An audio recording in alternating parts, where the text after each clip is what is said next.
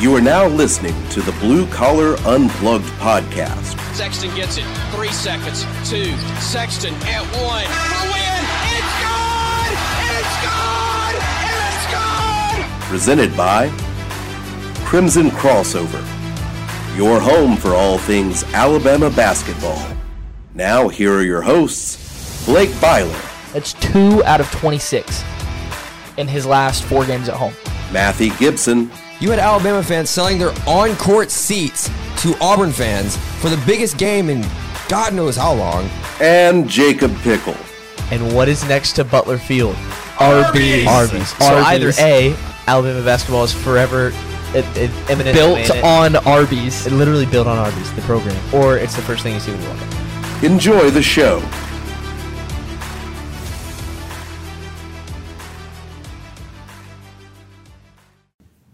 Hello. We're back for Blue Collar Unplugged Season 2, Episode 6, right? 6. We're finally back after about a month hiatus. I am one of your hosts, Blake Byler, and I'm joined as always by Jacob Pickle and Mathey Gibson. How are we doing tonight, guys? Doing fantastic. It's good to be back. Doing very well. Very, very much is good to be back and talk some very successful Alabama hoops. Yes, so since we have talked to everyone last, Mathey, you said our last episode was when? Prior to Houston. It was Prior to Houston. Quick apologies for that. We are all three very college kids with very busy lives. Yes. Classes and jobs and other things that get very in the way from being able to record a podcast. But we're very happy to be back. Since we last talked, Alabama has won 6 of their last 7 games, including wins over Houston on the road, a win against Memphis, a win on the road against Mississippi State, and then most recently we've seen wins over Ole Miss and Kentucky, as well as that one loss to Gonzaga. Obviously, Kentucky is fresh on our minds, but I kind of want to go back and give our thoughts on some of the other games that we missed. Let's start with Houston because the 3 of us went to that game.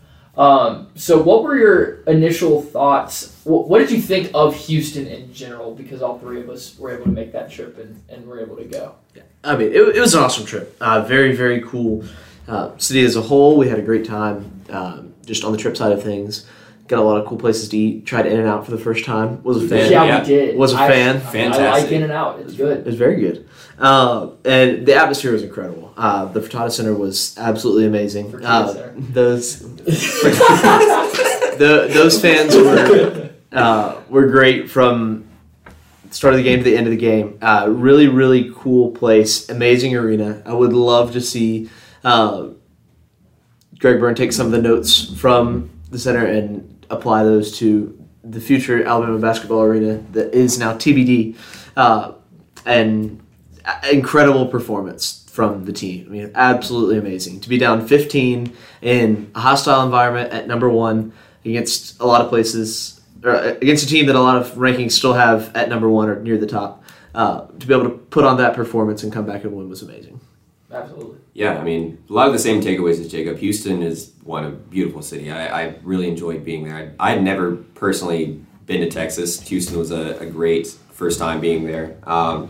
The Fertitta Center, it was beautiful. I mean, the LED performance that they had on prior to the game and things like that, that's something that Alabama should definitely look into incorporating down the road.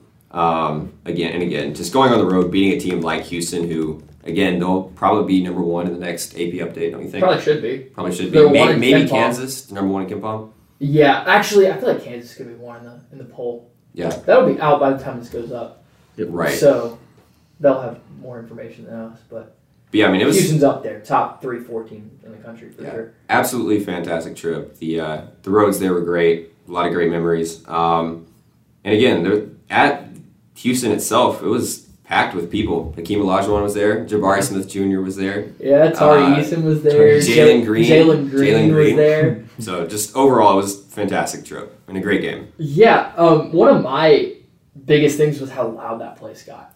And I've been in a couple of really loud college basketball arenas. I haven't gotten to all the ones I want to get to, but I did make it to Auburn Arena, I guess now Neville Arena, last year. And I think Houston topped it in terms of volume, which is really hard to do because obviously Auburn is notorious for having a very tough road environment in a very loud arena. And oddly enough, Houston holds 1,000 less people than Auburn does. Like, they have an even smaller arena than Auburn does. With I think they hold 7,000, 7,500. It was like 7,600 something. Yeah, it's like not a lot, but they pack them in and they get really loud. I loved one of their pregame things is they dim the lights and then they put the camera on the big screen on like the locker room door. Yeah. And like the entire arena was buzzing, waiting for everybody to come out. That was absolutely electric. And I haven't always loved Alabama's pregame like festivities or whatever, but I loved the throwback video that they played before Kentucky. I thought that was cool. That was one really cool thing that I liked that I think kind of upped the atmosphere level and the energy level before the game. That was just a quick thought. But yeah, the win against Houston itself was super impressive. Still Houston's only loss to this day in their season, and the fact that Alabama was able to do it with Brandon Miller not hitting a shot from the field was incredibly impressive. And he still showed a lot of poise, shooting 8 for 8 from the free throw line at the end of the game. But I think there was an Auburn reporter, I think it was Justin Ferguson, who went on Twitter and said when Alabama beat Houston on the road without Miller hitting a shot from the field, that should have been a sign to everyone else how good they were going to be. And we've seen since that Houston game that he was absolutely right. After that game, we saw Memphis. Then the loss to Gonzaga. Do we want to talk a lot about? We can mention it. I mean, just briefly, it was a lot of Drew Timme. I mean, Drew Timme's really good. 30 points. It was Drew Timme and Brandon Miller putting on just one of the better college basketball performances you're going to see all year. It was a good game. Yeah. It's fun game to watch. I mean, I would have loved to have won. The arena was packed with Alabama fans in Birmingham. Oh, incredible arena. Very, very nice atmosphere. Yes. The Alabama packed out Legacy, which is 18,000, I think. Loudest crowd I think I've ever heard an Alabama game, like to start the game, with how loud they got after. I think Miller hit a 3 and Clowney hit a 3. I think Sears got one too. Yeah, place was absolutely electric. It's like 16-7 at the under 16. Yeah, something like that. Rocking. And it was a track meet. Yeah. You knew it was going to be a track meet. Gonzaga really caught Alabama in some tough situations with their pick and rolls because of how good Timme is with that little push shot in the lane. That gave Alabama a ton of trouble. Also, they hit everything they threw up that entire night. Scoring 100, I'm trying to see. I mean, they shot 57% from the field, 41% from 3. Had an average day at the free throw line, shot 69%. Yeah. Miller kept Alabama in that game. Absolutely. In one of the most impressive manners that I've seen. He had 36, right? And hit some of the most ridiculous, like curling off a screen, just playing with the ball, like having a defender on his hip and pulling and hitting. Like some of the more impressive, difficult shot making that I've seen from college players. Coming into Alabama, we anticipated maybe a little more mid-range. That game, he was hitting mid-range shots left and right, and it was really impressive. That's what he looked like in his high school film when he would get his stroke going from outside and then he would get in the lane, just back somebody down, get a little space, create some separation, knock down a mid-range shot. Yep. And I honestly wish he would start pulling those a little more because he's so like whenever he's going really smoothly, he's so efficient at it. But Kentucky game, some people were worried, or not Kentucky game. The Gonzaga game, some people were worried about the defense giving up 100, and they'd given up 88 the game before that to Memphis. But since then, the defense has answered the challenge, holding their next 4 opponents under 70 points, including a road game against Mississippi State, and we've seen throughout the first week and a half of conference play that road games are really tough. I was in Starkville. The place was really rowdy to start with, but then by the time Alabama had taken control, the crowd was really sucked out of it quite easily, honestly. But let's get to what everyone probably wants us to talk about, and that's this Kentucky game from Saturday. Alabama welcomed Kentucky to Coleman Coliseum, won the game 78-52. It's a 26-point win. Jacob, what was your biggest takeaway from the Alabama-Kentucky game that we just watched, I think, yesterday? This team is very, very, very good, and they keep their foot on the gas. I think the mentality was the thing that maybe shone through the most for me. Because, this Kentucky team has put up not great performances. They're, I think, 0-4 in all 4 of their Quad 1 games. 80 teams in Division I have a Quad 1 win. It's about 25%. They've missed every opportunity because the Michigan game is not going to be a Quad 1. probably won't come back to a quad one at all. So Kentucky's got some guys. Like they very They are much 4 in quad one. Yeah. And they're 1-1 in quad two. So they only have one quad one or two win. Yeah. Not great. Not great at all. And they've not been good in big games. But that doesn't take away from the talent that they have and the way that Alabama was able to effectively just make that not matter. There was really only one stretch of the game where the result was maybe a little in question, and that was pretty much from the under 16 to, I would say, the 6 or 7 minute mark. Yeah. It was back and forth, one possession game between that. It got And then from really there, slow. it got so slow. We opened up with 8 points from Chuck and 4 from Clowney. Just very... Right. Yeah, they both started. I think Chuck scored 6 of the first 8. Yeah. And Clowney had 5 off the bat because he had 3. Yeah. Bigs were eating. Bigs were eating. And then they had to defend. We were just killing them on the pick and roll with Oscar trying to hedge over with Bediako, and that just wasn't working. They had to change the way they defended. It opened up things, and Brendan Miller came to life. Sears came to life. I mean, it truly a beatdown that was never close after that run at the end of the first half. To make it 7 before half and then come out with a, I think, 12-0 run to start. I mean, it was really just over from there. And this team kept their foot on the gas. They wanted it. They played great defense against an older offense, an older style. The dribble drive just is not highly effective anymore. It is ancient, very ancient. But keeping Kentucky to 0.76 points per possession and having 1.15 points per possession ourselves, very, very good. 1.5? 1.15. Oh, I was about to say. Yeah. 68 possessions. We had 78 points. They had 52. I mean, just all-around stellar performance. Mm-hmm. The vibes were incredible in Coleman from the tip. I mean, from the tip-off, from the video, and once I saw everybody on their feet and the arena packed, I had chills the whole time. The Clowney run-out dunk into a timeout was absolutely amazing. That was one of probably the most fun I've ever had in Coleman as a student. Yeah, I mean, and credit to the Alabama fans, too. I mean, usually when Kentucky comes to town, you see a lot of blue. There was not a lot of blue in this Yeah, that's one of the first things I noticed is, before the game, they were all standing down front to watch warm-ups because apparently they really like to do that. So I saw that, and I was like, okay, they're going to kind of not fully invade, but there's going to be some blue in They're here. They were just standing down there to watch warm-ups, and then they went back up to the very top of the arena because they didn't have seats anywhere near the court, which was a stark contrast compared to previous Alabama-Kentucky games if you've been going to games for a while. So that was a very well done by Alabama fans, to say the least. And Jacob sort of talked about it too. I mean, as great as Alabama's offense is right now with guys like Miller, Clowney, Quinterly, all of the above. I mean, the defense. Kentucky coming into this game was, I believe, 14th in adjusted efficiency. They held them to 28% from the field and or 5 from 20 from 3-point range. I mean, just Kentucky still great is top 25 offense in KenPom. Yeah. Kentucky's offense coming to the game. Kentucky was an objectively really good offensive team, and Bama just shut them down from an efficiency standpoint. Yeah. Yeah. Now everyone has their theories about whether Cal's offensive strategies still work in modern basketball. But the numbers say that they're still a good offensive team, right? From an efficiency standpoint. 5 for 20 from 3. I mean, they had a few guys taking threes that they probably would not want taking threes. Reeves was 4 of 7.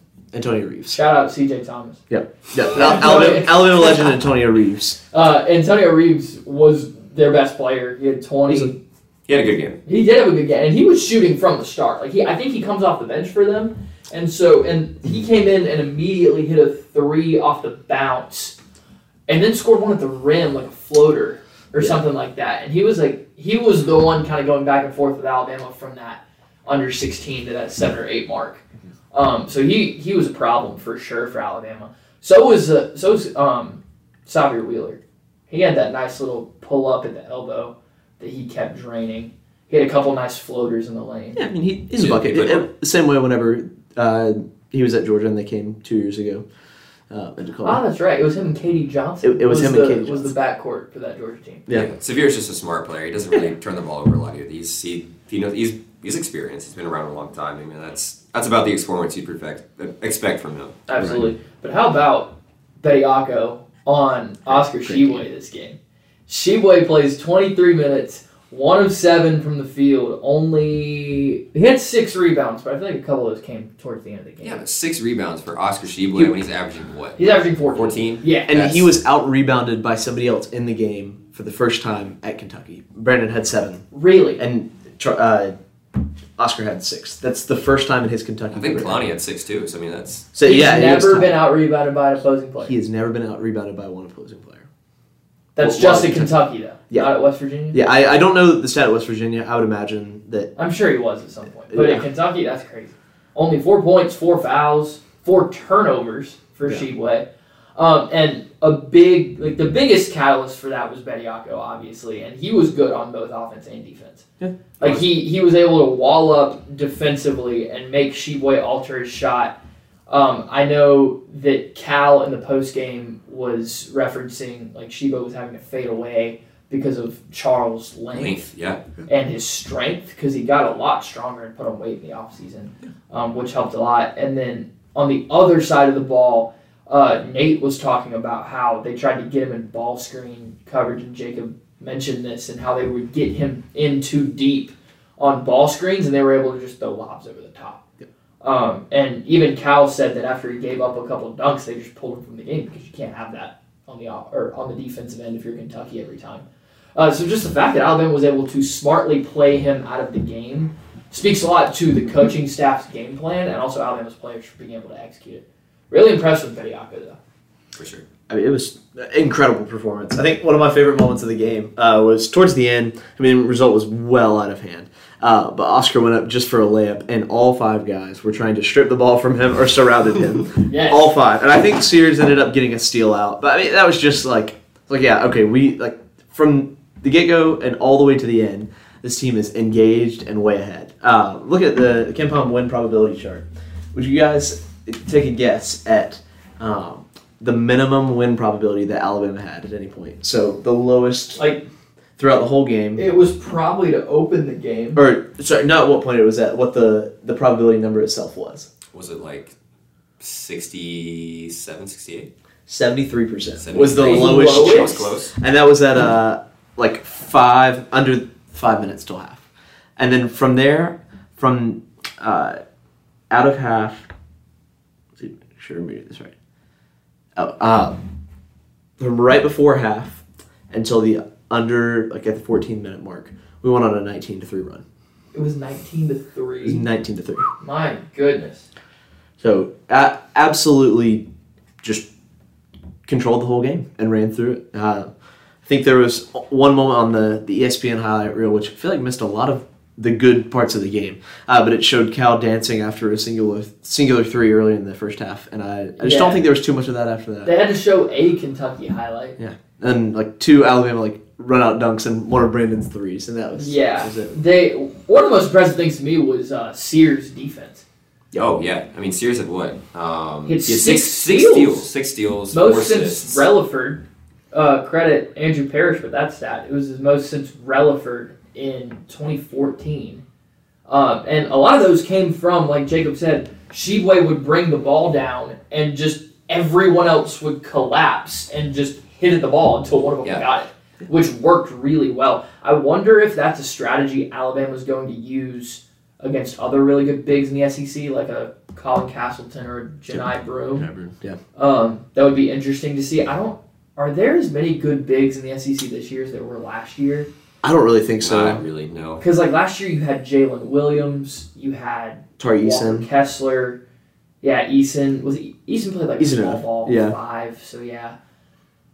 Yeah, I don't think there are as many. But still, Castleton and Broome are problems, and so I wonder if that's a strategy that Alabama goes with against them. But I was still really impressed with Sears' instincts defensively, as well as how he scored the ball. His hands are just fantastic. They're so active. I mean, he's usually one of the smallest guys on the court, if not the smallest. But his hands, his ability to just get in there and strip it away, it's really impressive. I mean, he doesn't play like the smallest guy on the floor. He definitely He's does a not. pit bull is what he He plays is. like. He had one steal, like a rip on. We had a turnover. I forget exactly what happened. It was on the student and media section side of the court, where they didn't have it fully. It wasn't fully a fast break, but like they had numbers, and Sears just like comes from behind, rips it, 4 dives, and finishes the steal. Took it. Yeah, and that was I felt like that was a huge shift. I would need to go back and look at the exact play-by-play to know when it was, and I'm sure it corresponds with the win probability graph.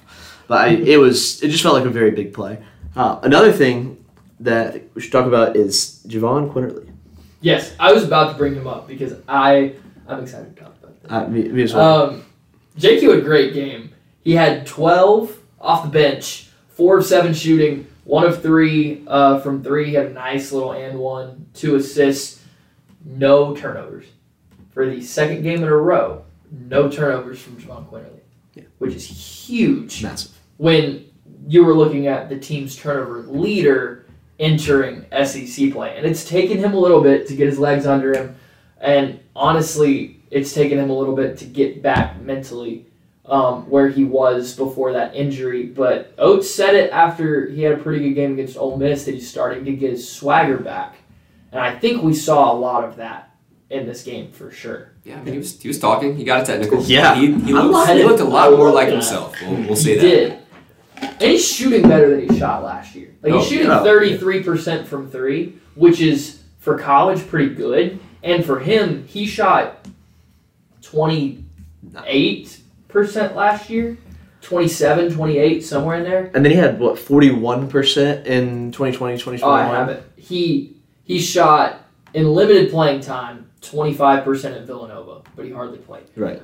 He shot 43% in 2021, 28% last season. Yeah. And now he's at 33, so he's kind of leveled out. If he can shoot 33% all season, that's a really good percentage for him and for Alabama, just to have another guy shooting over 30% from 3. I mean, if he stays in the role that he's been staying in as a 6-man off the bench and coming off, and with Bama's offense, playing how it is, he's going to be more efficient. He's going to have more space to be able to take some of those shots and have guys where they give him a little space and he's going to be able to hit some of those. I mean, I think he'll be a little more efficient as time goes on. I think we'll see it probably end up around 35, 36 instead of just 33. I think you're probably right. And also, if you remember, it took him a while to get going in 2021 too. Yep. It wasn't until SEC play, like around mid-January, that he really hit his stride and continued to play like that through March. Because he didn't have a great start to the season. Because he was like in and out of the starting lineup,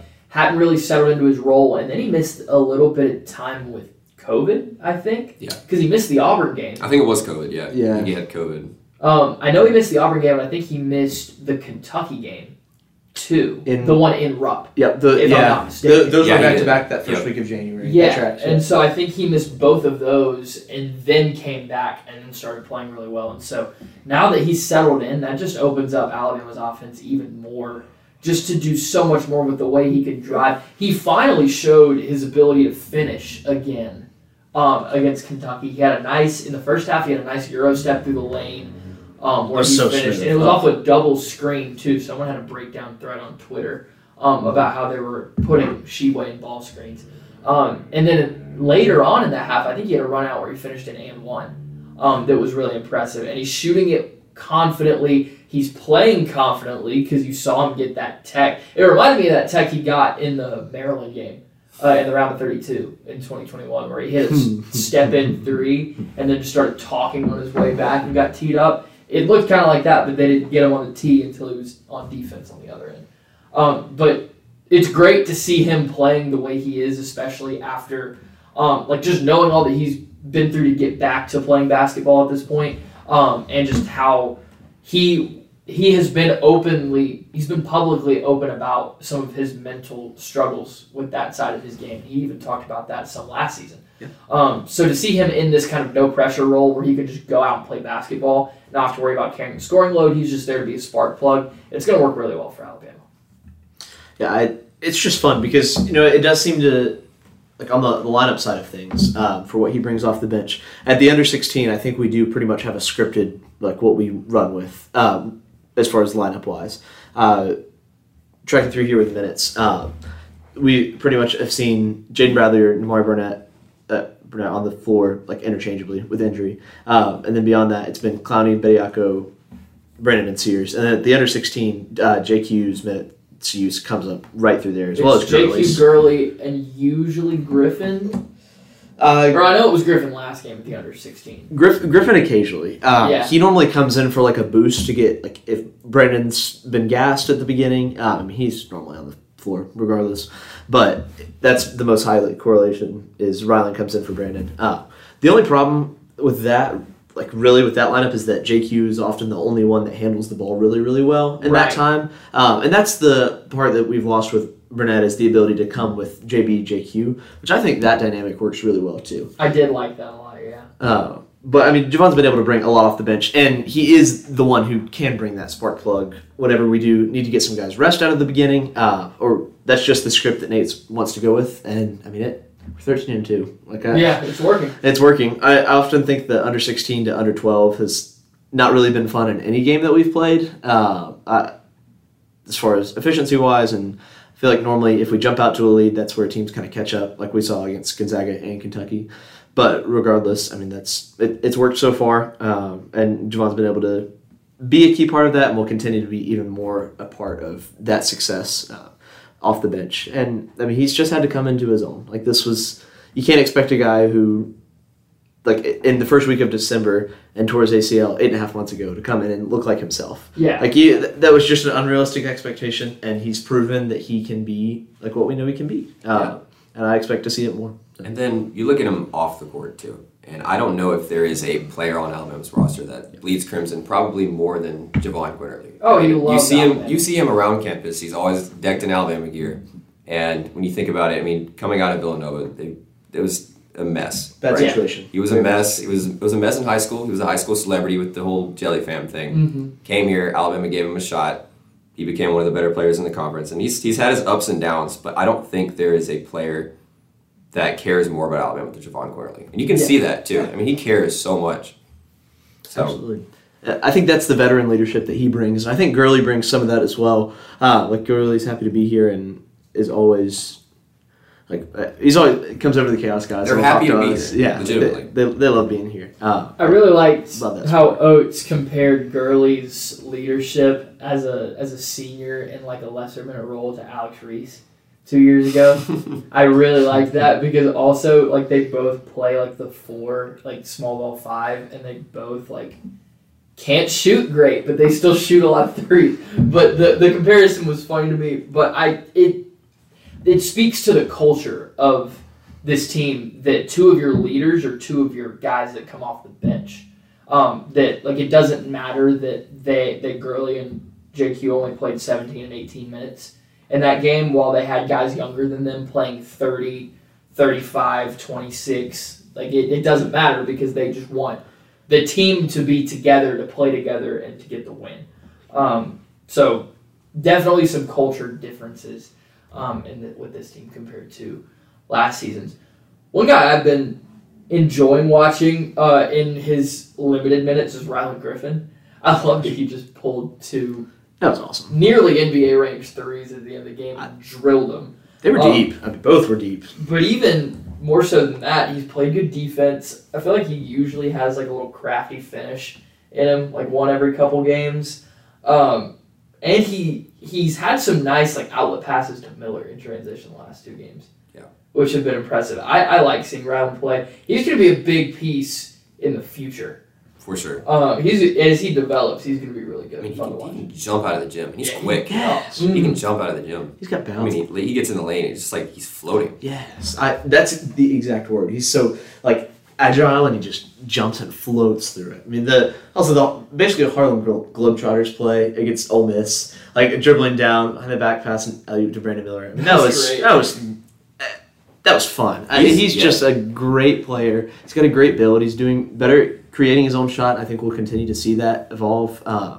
He's very comfortable dribbling like into the lane if it's not there, like dribbling out and finding another lane. I mean, or another pass for somebody else to have a shot, or just kind of creating space. And he's another one that's good, like in the under 12 to under 8 time frames.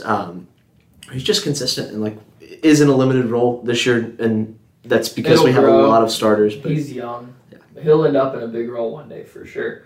Bradley's been really good. He didn't have a huge game or anything, but he had 6 points, 4 boards, 3 assists. That's good. He had a pretty good game against Kentucky. He's been better in other games. He's impressed me with his ability to score the basketball. I didn't think he could score the way he can. He's a really crafty finisher. Yeah, it's really impressive. Strong. He's strong, and like all of his finishes, he never finishes underhanded, which I think is very interesting for a point guard in 2023 to never finish underhanded. He finishes all of his layups like he's shooting off the glass, and that's how he's able to float and be able to hang and be able to finish off the glass at all the weird different angles he does. Is because he doesn't try to scoop it, which I guess makes sense because he's a bigger point guard, and so that's how he was able to get up and use his athleticism to hang in the air. But I think it's interesting because it's different. Because JQ and Sears, like shorter guys, they're always scooping the ball and finishing layups underhanded. That's just the thing I noticed with Bradley. But let's talk about Miller a little bit.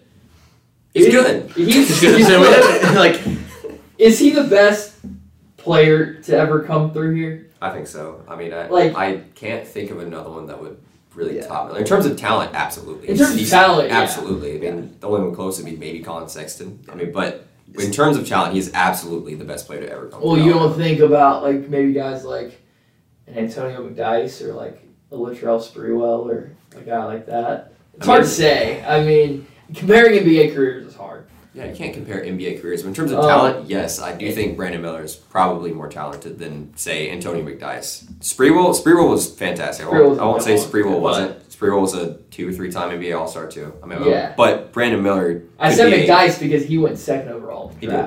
That's kind of a weak class, though, if you look at it. Yeah, Miller. Different time. It's going to hurt compared draft positions because Miller may very well fall right where Sexton did at 8, but. Like, Miller's going to be in a very, very strong draft class. I think Miller was in last year's class doing this. He would have gone top 3, top 4. Yeah. Right there. 3 and bump somebody else out that plays a similar position, in my opinion. Chet? Right.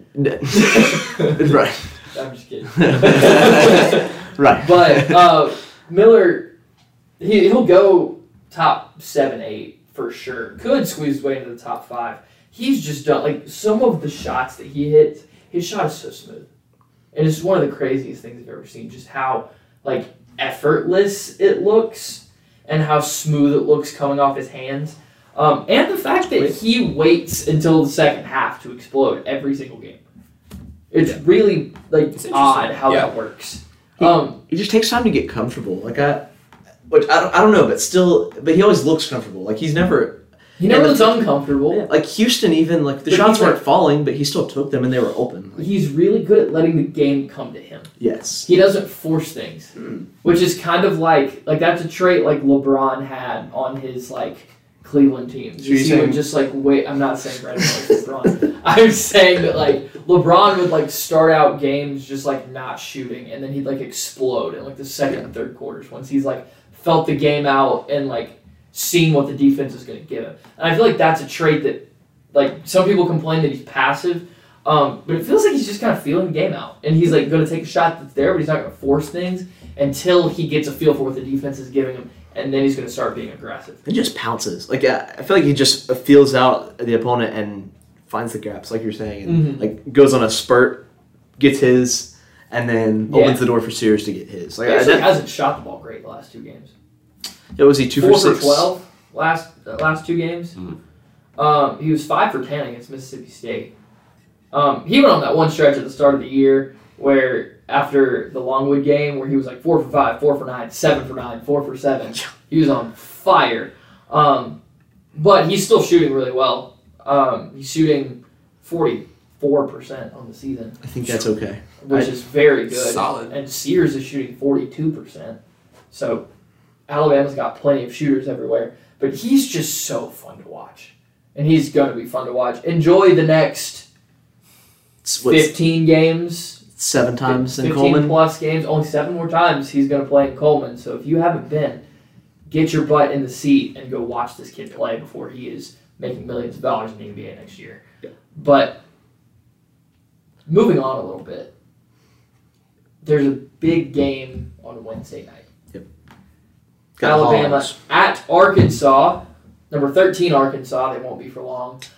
They're 12-3, a slow start in SEC play 1-2 in the conference. They lost their opener at LSU. They had to come back to beat Missouri at home. What were they down by in that game? Like I think 16. 16. 16? They were down by a good bit at one point. That's not great. And then they just got smacked by Auburn yesterday. Yeah. I guess 2 days ago when you're listening to this. But me and Jacob watched that game. Did you watch that game? Yeah, it was fluky from Auburn. It felt very... It felt very, like, it was bad basketball on Arkansas's part, which Auburn ran a zone, and so that forced Arkansas to be very slow developing offensively and, like, forcing up a lot of shots that they're just not comfortable taking. And they don't have shooters anywhere. They were down 15 with like 6 minutes left, and they were hesitating on the three-point line. Like on wide open, and not like they're guys off the bench. Like Anthony Black was hesitating. Ricky Council was hesitating. Like very concerning things. Confidence was just completely gone. From 3 that game, they shot 2 for 16. 12.5%. Not 12.5%. Not awesome. And like one of those threes they hit in like garbage time with like a minute. Yeah. So they were a solid like 1 for 14 before they started shooting those. Of their like better players, Anthony Black, you think Anthony Black's no, Ricky Council. Ricky Council's their best. Ricky Council might be the best point guard in the SEC. I mean, I think Sears is up there, but I think how Council has played, he's electric. He's very good. He's really fun to watch. Council only had 14 against Auburn. But he's averaging like 18 or something. Yeah, he's averaging 18, 3.5 rebounds, 2.5 assists. Yeah. So, I mean, he's fantastic. But he was 5 for 15 from the field. Anthony Black was like the only guy that could get a bucket for them. He had 23. I love his game. I do too. He's really fun to watch. Jordan Walsh only had 6, a 5-star, 2 of 10 from the field. And then they were having to play a bunch of guys that they don't normally play because I think Black got in foul trouble in the first half. And they're also down guys. Like Trayvon Brazile was their center, or I guess stretch 4, who was one of their better shooters and could jump out of the gym. Tore his ACL, right? I believe so. Yes. I know it was a knee. I know he's out for the year. Double check that. And then Nick Smith, one of the only freshmen in the country, or one of the only freshmen in the SEC rated higher than Brandon Miller, has been dealing with an off and on knee problem that's left him away from the team. Reportedly, I think he's with a doctor in LA. Yeah. I think this is one of those situations where he's going to not play and probably get ready for the draft. Knee management. Musselman said otherwise yesterday, but I have a really... Yes, he said... I'll try to find the quote. It was also very indeterminate. Yeah. But yeah, I mean, I don't anticipate seeing Nick Smith again. Well, he's definitely not playing Wednesday. No. But definitely not. Will he be there when they come to Coleman in February? Who knows? But missing those 2 guys really hurts Arkansas's chances of winning the SEC whenever they, like, talent-wise, were one of the top 3-4 teams easy on paper, maybe top 2 on paper coming into the year.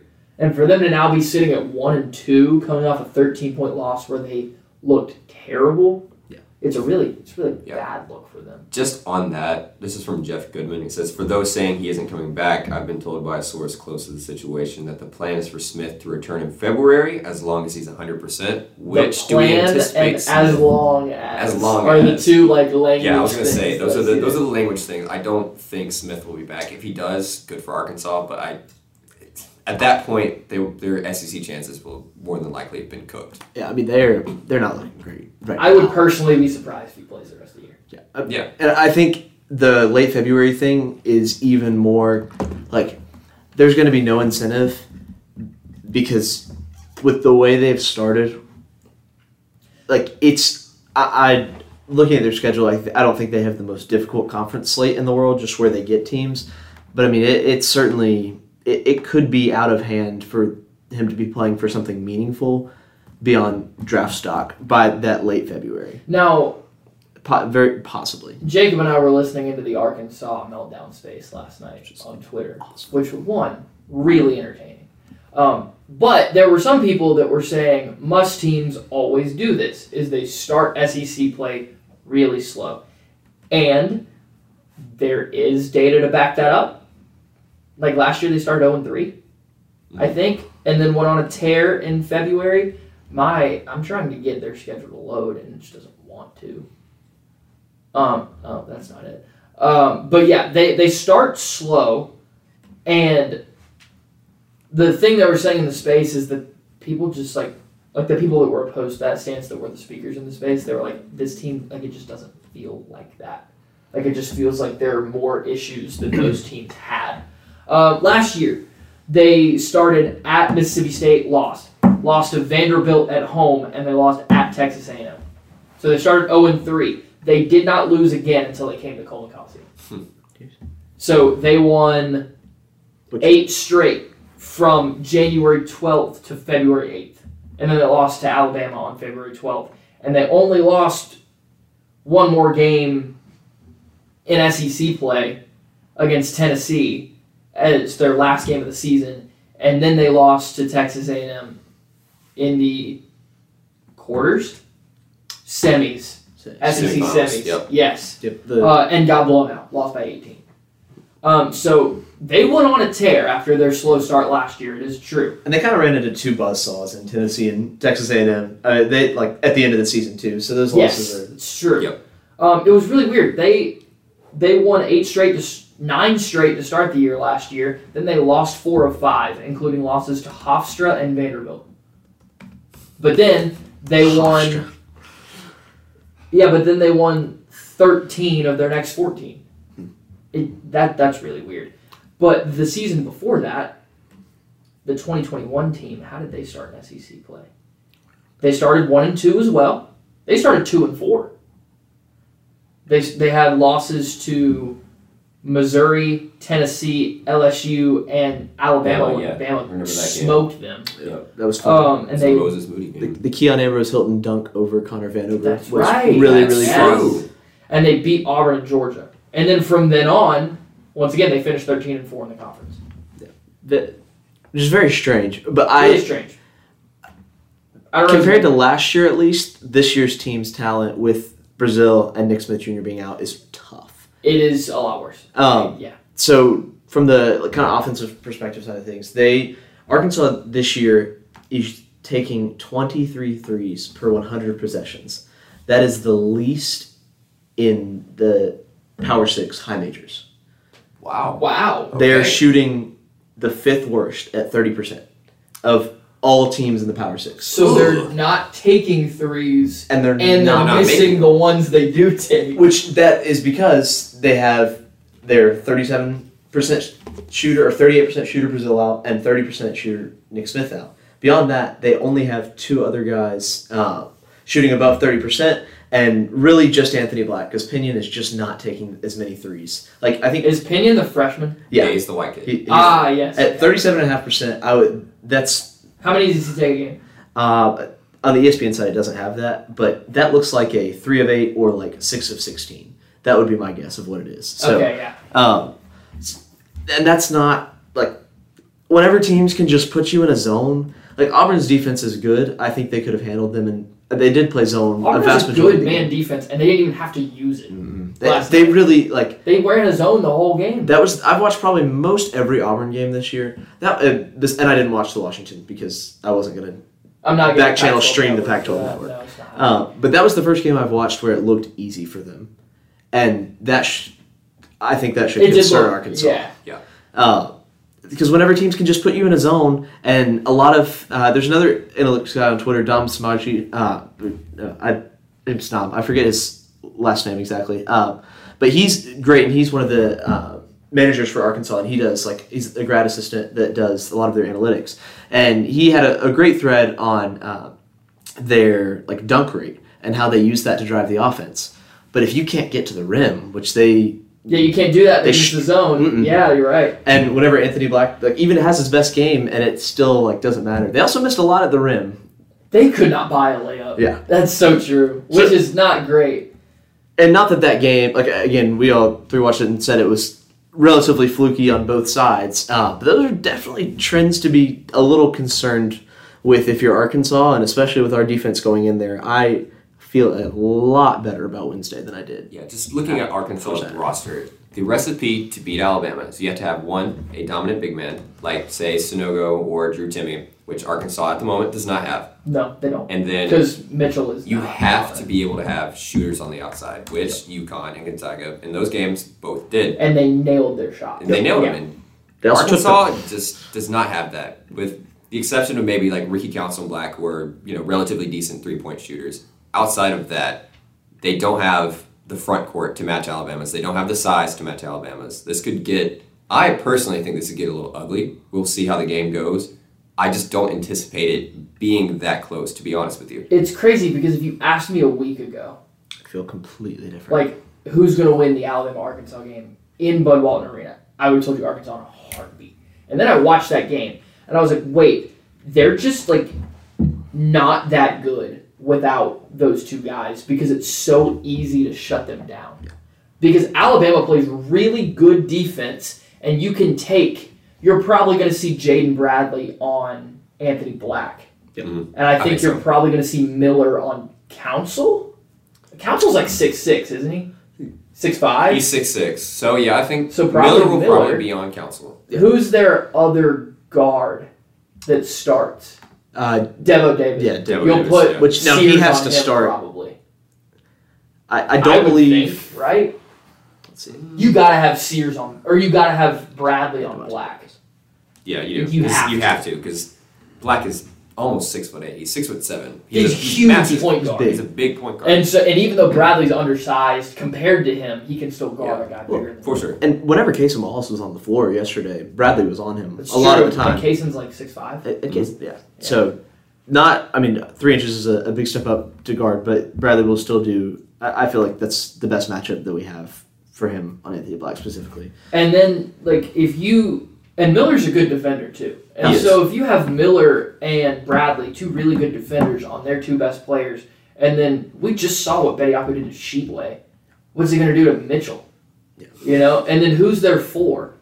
Is it Walsh? Jordan Walsh. Yeah, it's Jordan Walsh. Walsh on Clowney is fun. That's a fun matchup. I like that I do a lot. like that. I like that for us a lot. That's a good matchup. I've been a little underwhelmed by Jordan Walsh. I think he hasn't been great. I think he's a good player. That'll be.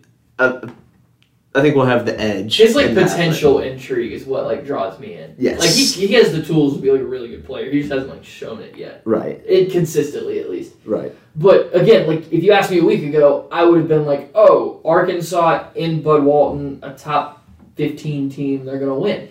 But now I'm looking at it and I'm like, Alabama looks better at everything to do with the basketball than Arkansas. Name something regarding the game of basketball that Arkansas does better. I can't. Exactly. And here's the truth with Alabama basketball. Right now, I don't know if there are any teams that are doing what Alabama has been able to do. After we talked, Nato was talking about it I think it was maybe after the Jackson State press conference. And again, Bama at this point was averaging probably 16, 15 turnovers a game. Yep. Since then, we had the Ole Miss game. Bama turned the ball over 9 times. We had this game. Bama turned the ball over 9 times. Single digits. And in both of those games, demolished them. I'm not sure that there are many teams in college basketball, if any, that are doing what Alabama has done so far. I think the closest comp is Tennessee, but Tennessee. I also don't they think looked Tennessee. Good offensively lately. Yeah, I mean they've put against up bad points. teams, but right. Still, you gotta make the. They buckets. still did it. But no one is doing from top to last bottom in stretch. terms of depth. I don't know if there's a better team in the country than Alabama, and that's I can't really tell you you're unbelievable wrong. Yeah. to think about. Because I don't think a lot of Purdue. I don't think that's a sustainable. Whenever you take off Edie's great. Not a lot moves the needle for me. I'm. Kansas is great. Kansas is good. Kansas is very good. Kansas is very good. Houston's still really good. Yeah, but but we saw that already. Beat Houston. But we on Houston. the road beat Houston. without Miller hitting a shot. We've already talked about that. And UConn's great, even though they just lost a couple games. I'm wondering if UConn did the peak early thing again. I'm not saying that they have. They're a very good team, but 2 losses in a row. In a row. On the road, to be fair, in a tough Big East, Xavier and Providence are good teams. I'm not saying They're not bad teams. They're not bad teams. But again, we're talking a similar, not exact similar tier, but like. But again, this is a different Alabama team than the time than they're playing UConn. I think Yes. if Alabama were to they are play different. UConn today, I think Alabama Alabama would would probably win. win by 5 to 10 points. Right. I think that's I would agree where with they're that. at right now. Hold up, and let me find the. I can't like give you 3 teams that are definitively better than Alabama right now. Yeah. Washington State just beat Arizona at I home. forgot about that. Gonzaga Arizona is did struggling in the WAC or the WCC.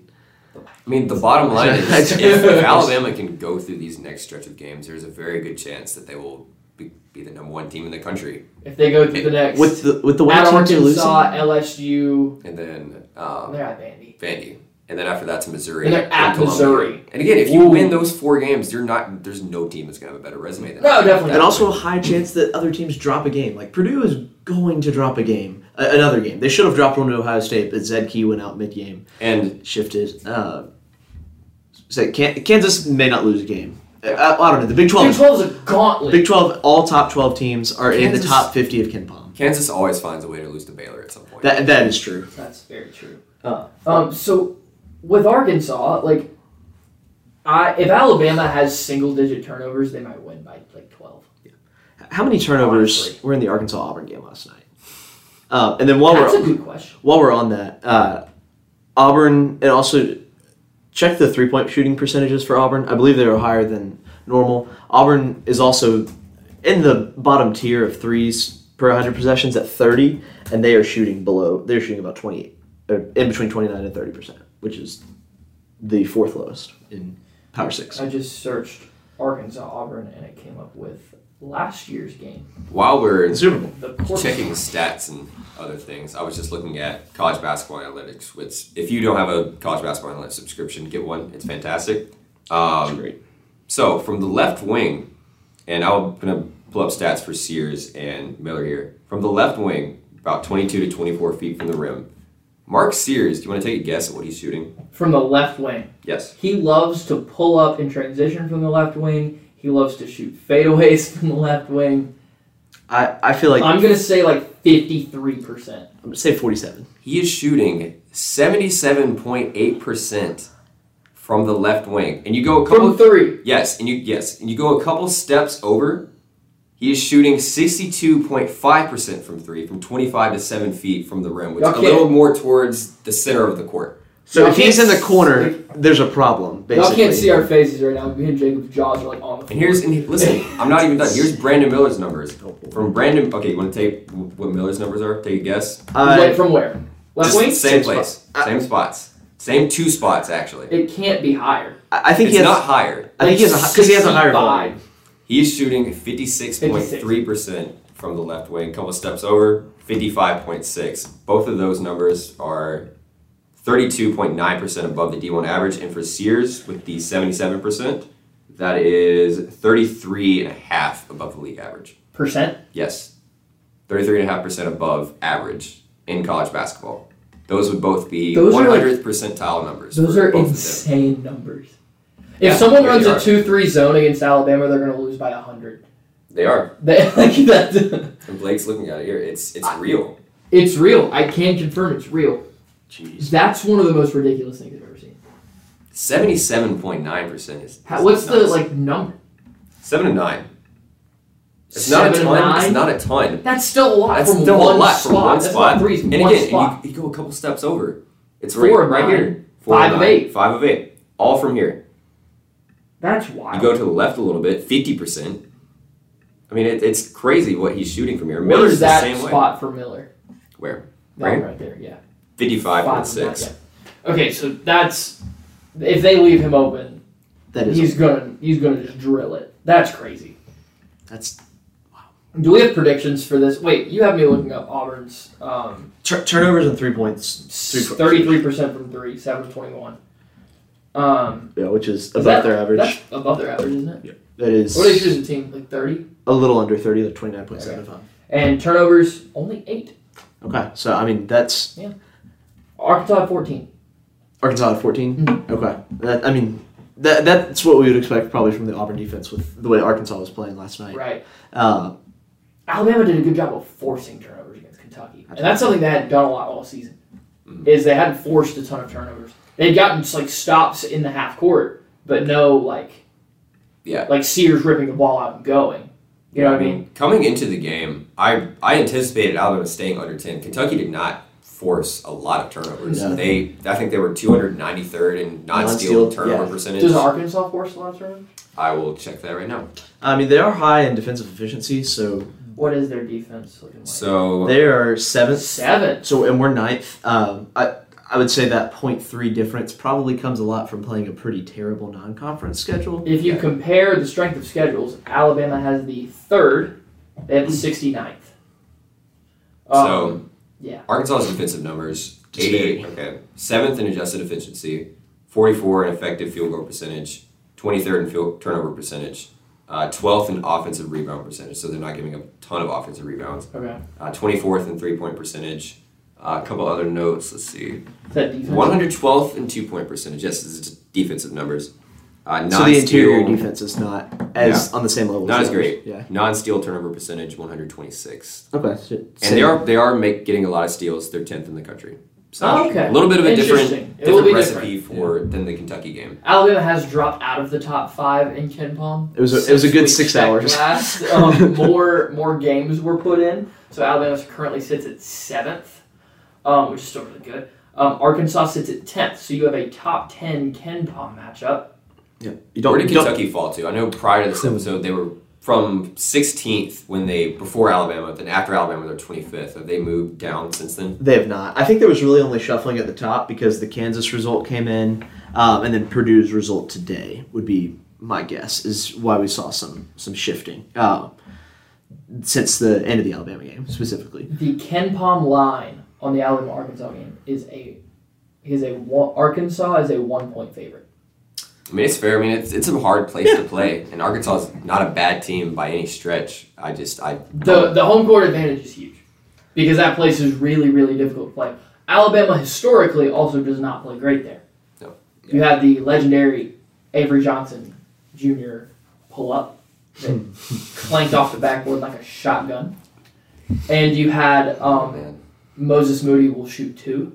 You had that game. And he will. Did have that one. Arkansas shot, 43 free throws in that game? Yes. It might have been more than that now that I think about it. I think it... And Alabama only shot 10 or something like that? It was insane. Bad. So, that place is hard to play, but if we had to get predictions... I think we win by 9. I think they're due... Tied by 9. Tied by 9. I think they're due for a little bit of positive regression towards their mean. I love our defense's ability to cause havoc. This is just a great defensive game. I mean, Arkansas they're a defensive-minded team. I do think Alabama wins this by, I'll say, 8 or 9, like Jacob. I don't think Arkansas is nearly as deep as Alabama, especially not with Brazil and Smith being out. I don't think they have the length to match up with Alabama's front court, and I don't think they have the backcourt to keep up with Alabama's backcourt. It's just a bad matchup for Arkansas, but Arkansas is very capable of winning this game if they get hot. Absolutely. It is Bud Walton. So it should be a good game, though. Yes. I think. I'm going to go tied by 6. Okay. It's going to be close. It's going to be really close. So kind of like a one-possession game at like the 45-second mark, and then free throws to Bama has the ball up 3. No. Arkansas has the ball. Bama's up 4 with like 35 to go. Bama gets a stop, 2 free throws on the other end. I like that. That's what I'm seeing. Yeah. We'll see if it happens. Brandon Miller's going for 22. 22? Yeah, that's my prediction. Yeah, I think he's due for above 20 game. I think he's not. I think he's going to stay at around 18. He can't break 20. I think Mark Sears is going to break 20. That's my prediction. I think Sears is going to break 20. I think you're right because it's not going to be too long into the game before Joseph Pinion is on Mark Sears.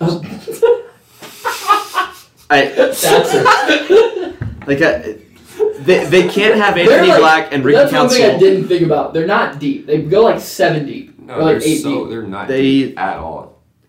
I mean, the percentage usage drop-offs are large. Arkansas is legit. I don't even know if they're 8 deep. They're more like 6 deep. if Alabama gets them in Their foul starters- trouble, they're cooked. Their starters stay in for so long.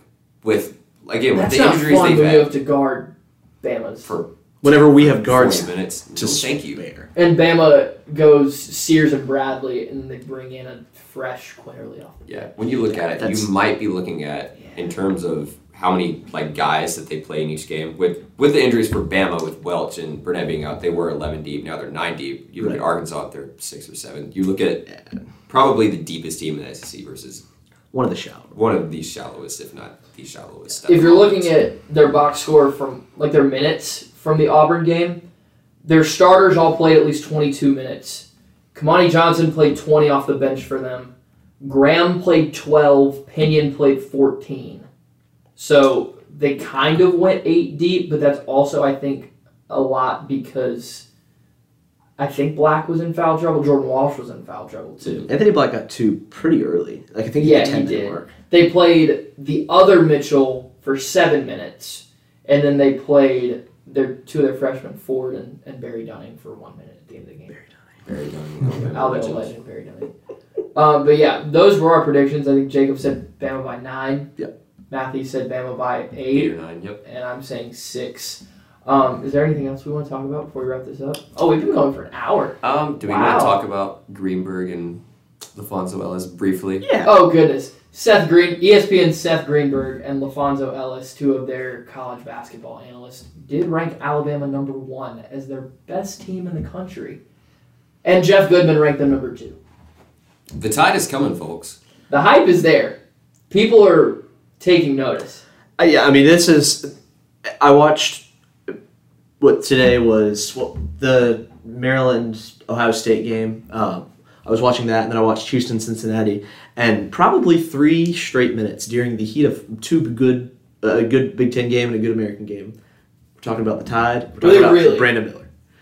That's crazy. Spreads. I was in John Ross. I was in Veracruz, and I looked up and I saw the Brandon Miller hit. I was like, no way, like that. I had that same moment the other night because I was at Avenue Pub, and we were watching something on some kind of college basketball game, and a halftime show came up, and they're just talking about Alabama, Kentucky, but they're not talking about Kentucky. They're talking about Alabama. Brandon, and they're just showing Brandon Miller highlights.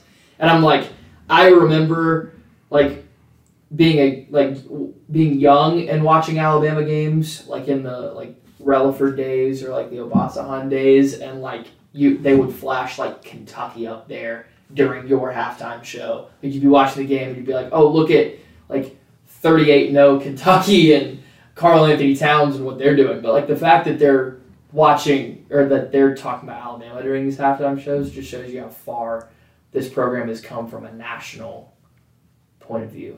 For the true Alabama haters, it's got to be gut-wrenching to see gosh. Alabama Oh, boy. football for the 1 year that they're having a little bit of a down year to see Alabama basketball top 5 with people talking about them as maybe being the best team in the country. The question is how far can this Alabama team go? But we're not going to get into expectations Not yet. today. Yeah, I mean, If they go 2-0 this week, we might be having this conversation next week, though. yeah, I agree. and with the program being at such a great point, I think it would be a cool point for us to kind of hit on. Yes, the Texas job opened up. I would not be worried. I don't think Nate's going to. I think I Coach Oates is very, very happy. I anticipate Alabama throwing a boatload of He's cash. getting a bag this offseason. He's gonna and get, deservedly so. Yeah, He's official Blue Collar Unplugged prediction is that he is going to get a raise I and think an extension. Yeah, he by will the be end of a the season. top, probably 7, 8 paid coach in basketball. Definitely top 10 if I had to guess. Yeah. But I would expect he'd probably move to. I don't know exactly what Muss is at, but I would say he'd probably be 2 behind Calipari in the SEC. Yeah, he's making 8 Yeah. or something like that. Yeah, They're not something going to pay him 8. Which they're in a possibly fun situation Oh, at okay. Kentucky if this season continues on the trend that it's on. But I don't think it will. But yeah, I think we're gonna wrap it up. From me and Mathey and Jacob, this is Blue Collar Unplugged, and thank you for listening. We'll catch you guys next time.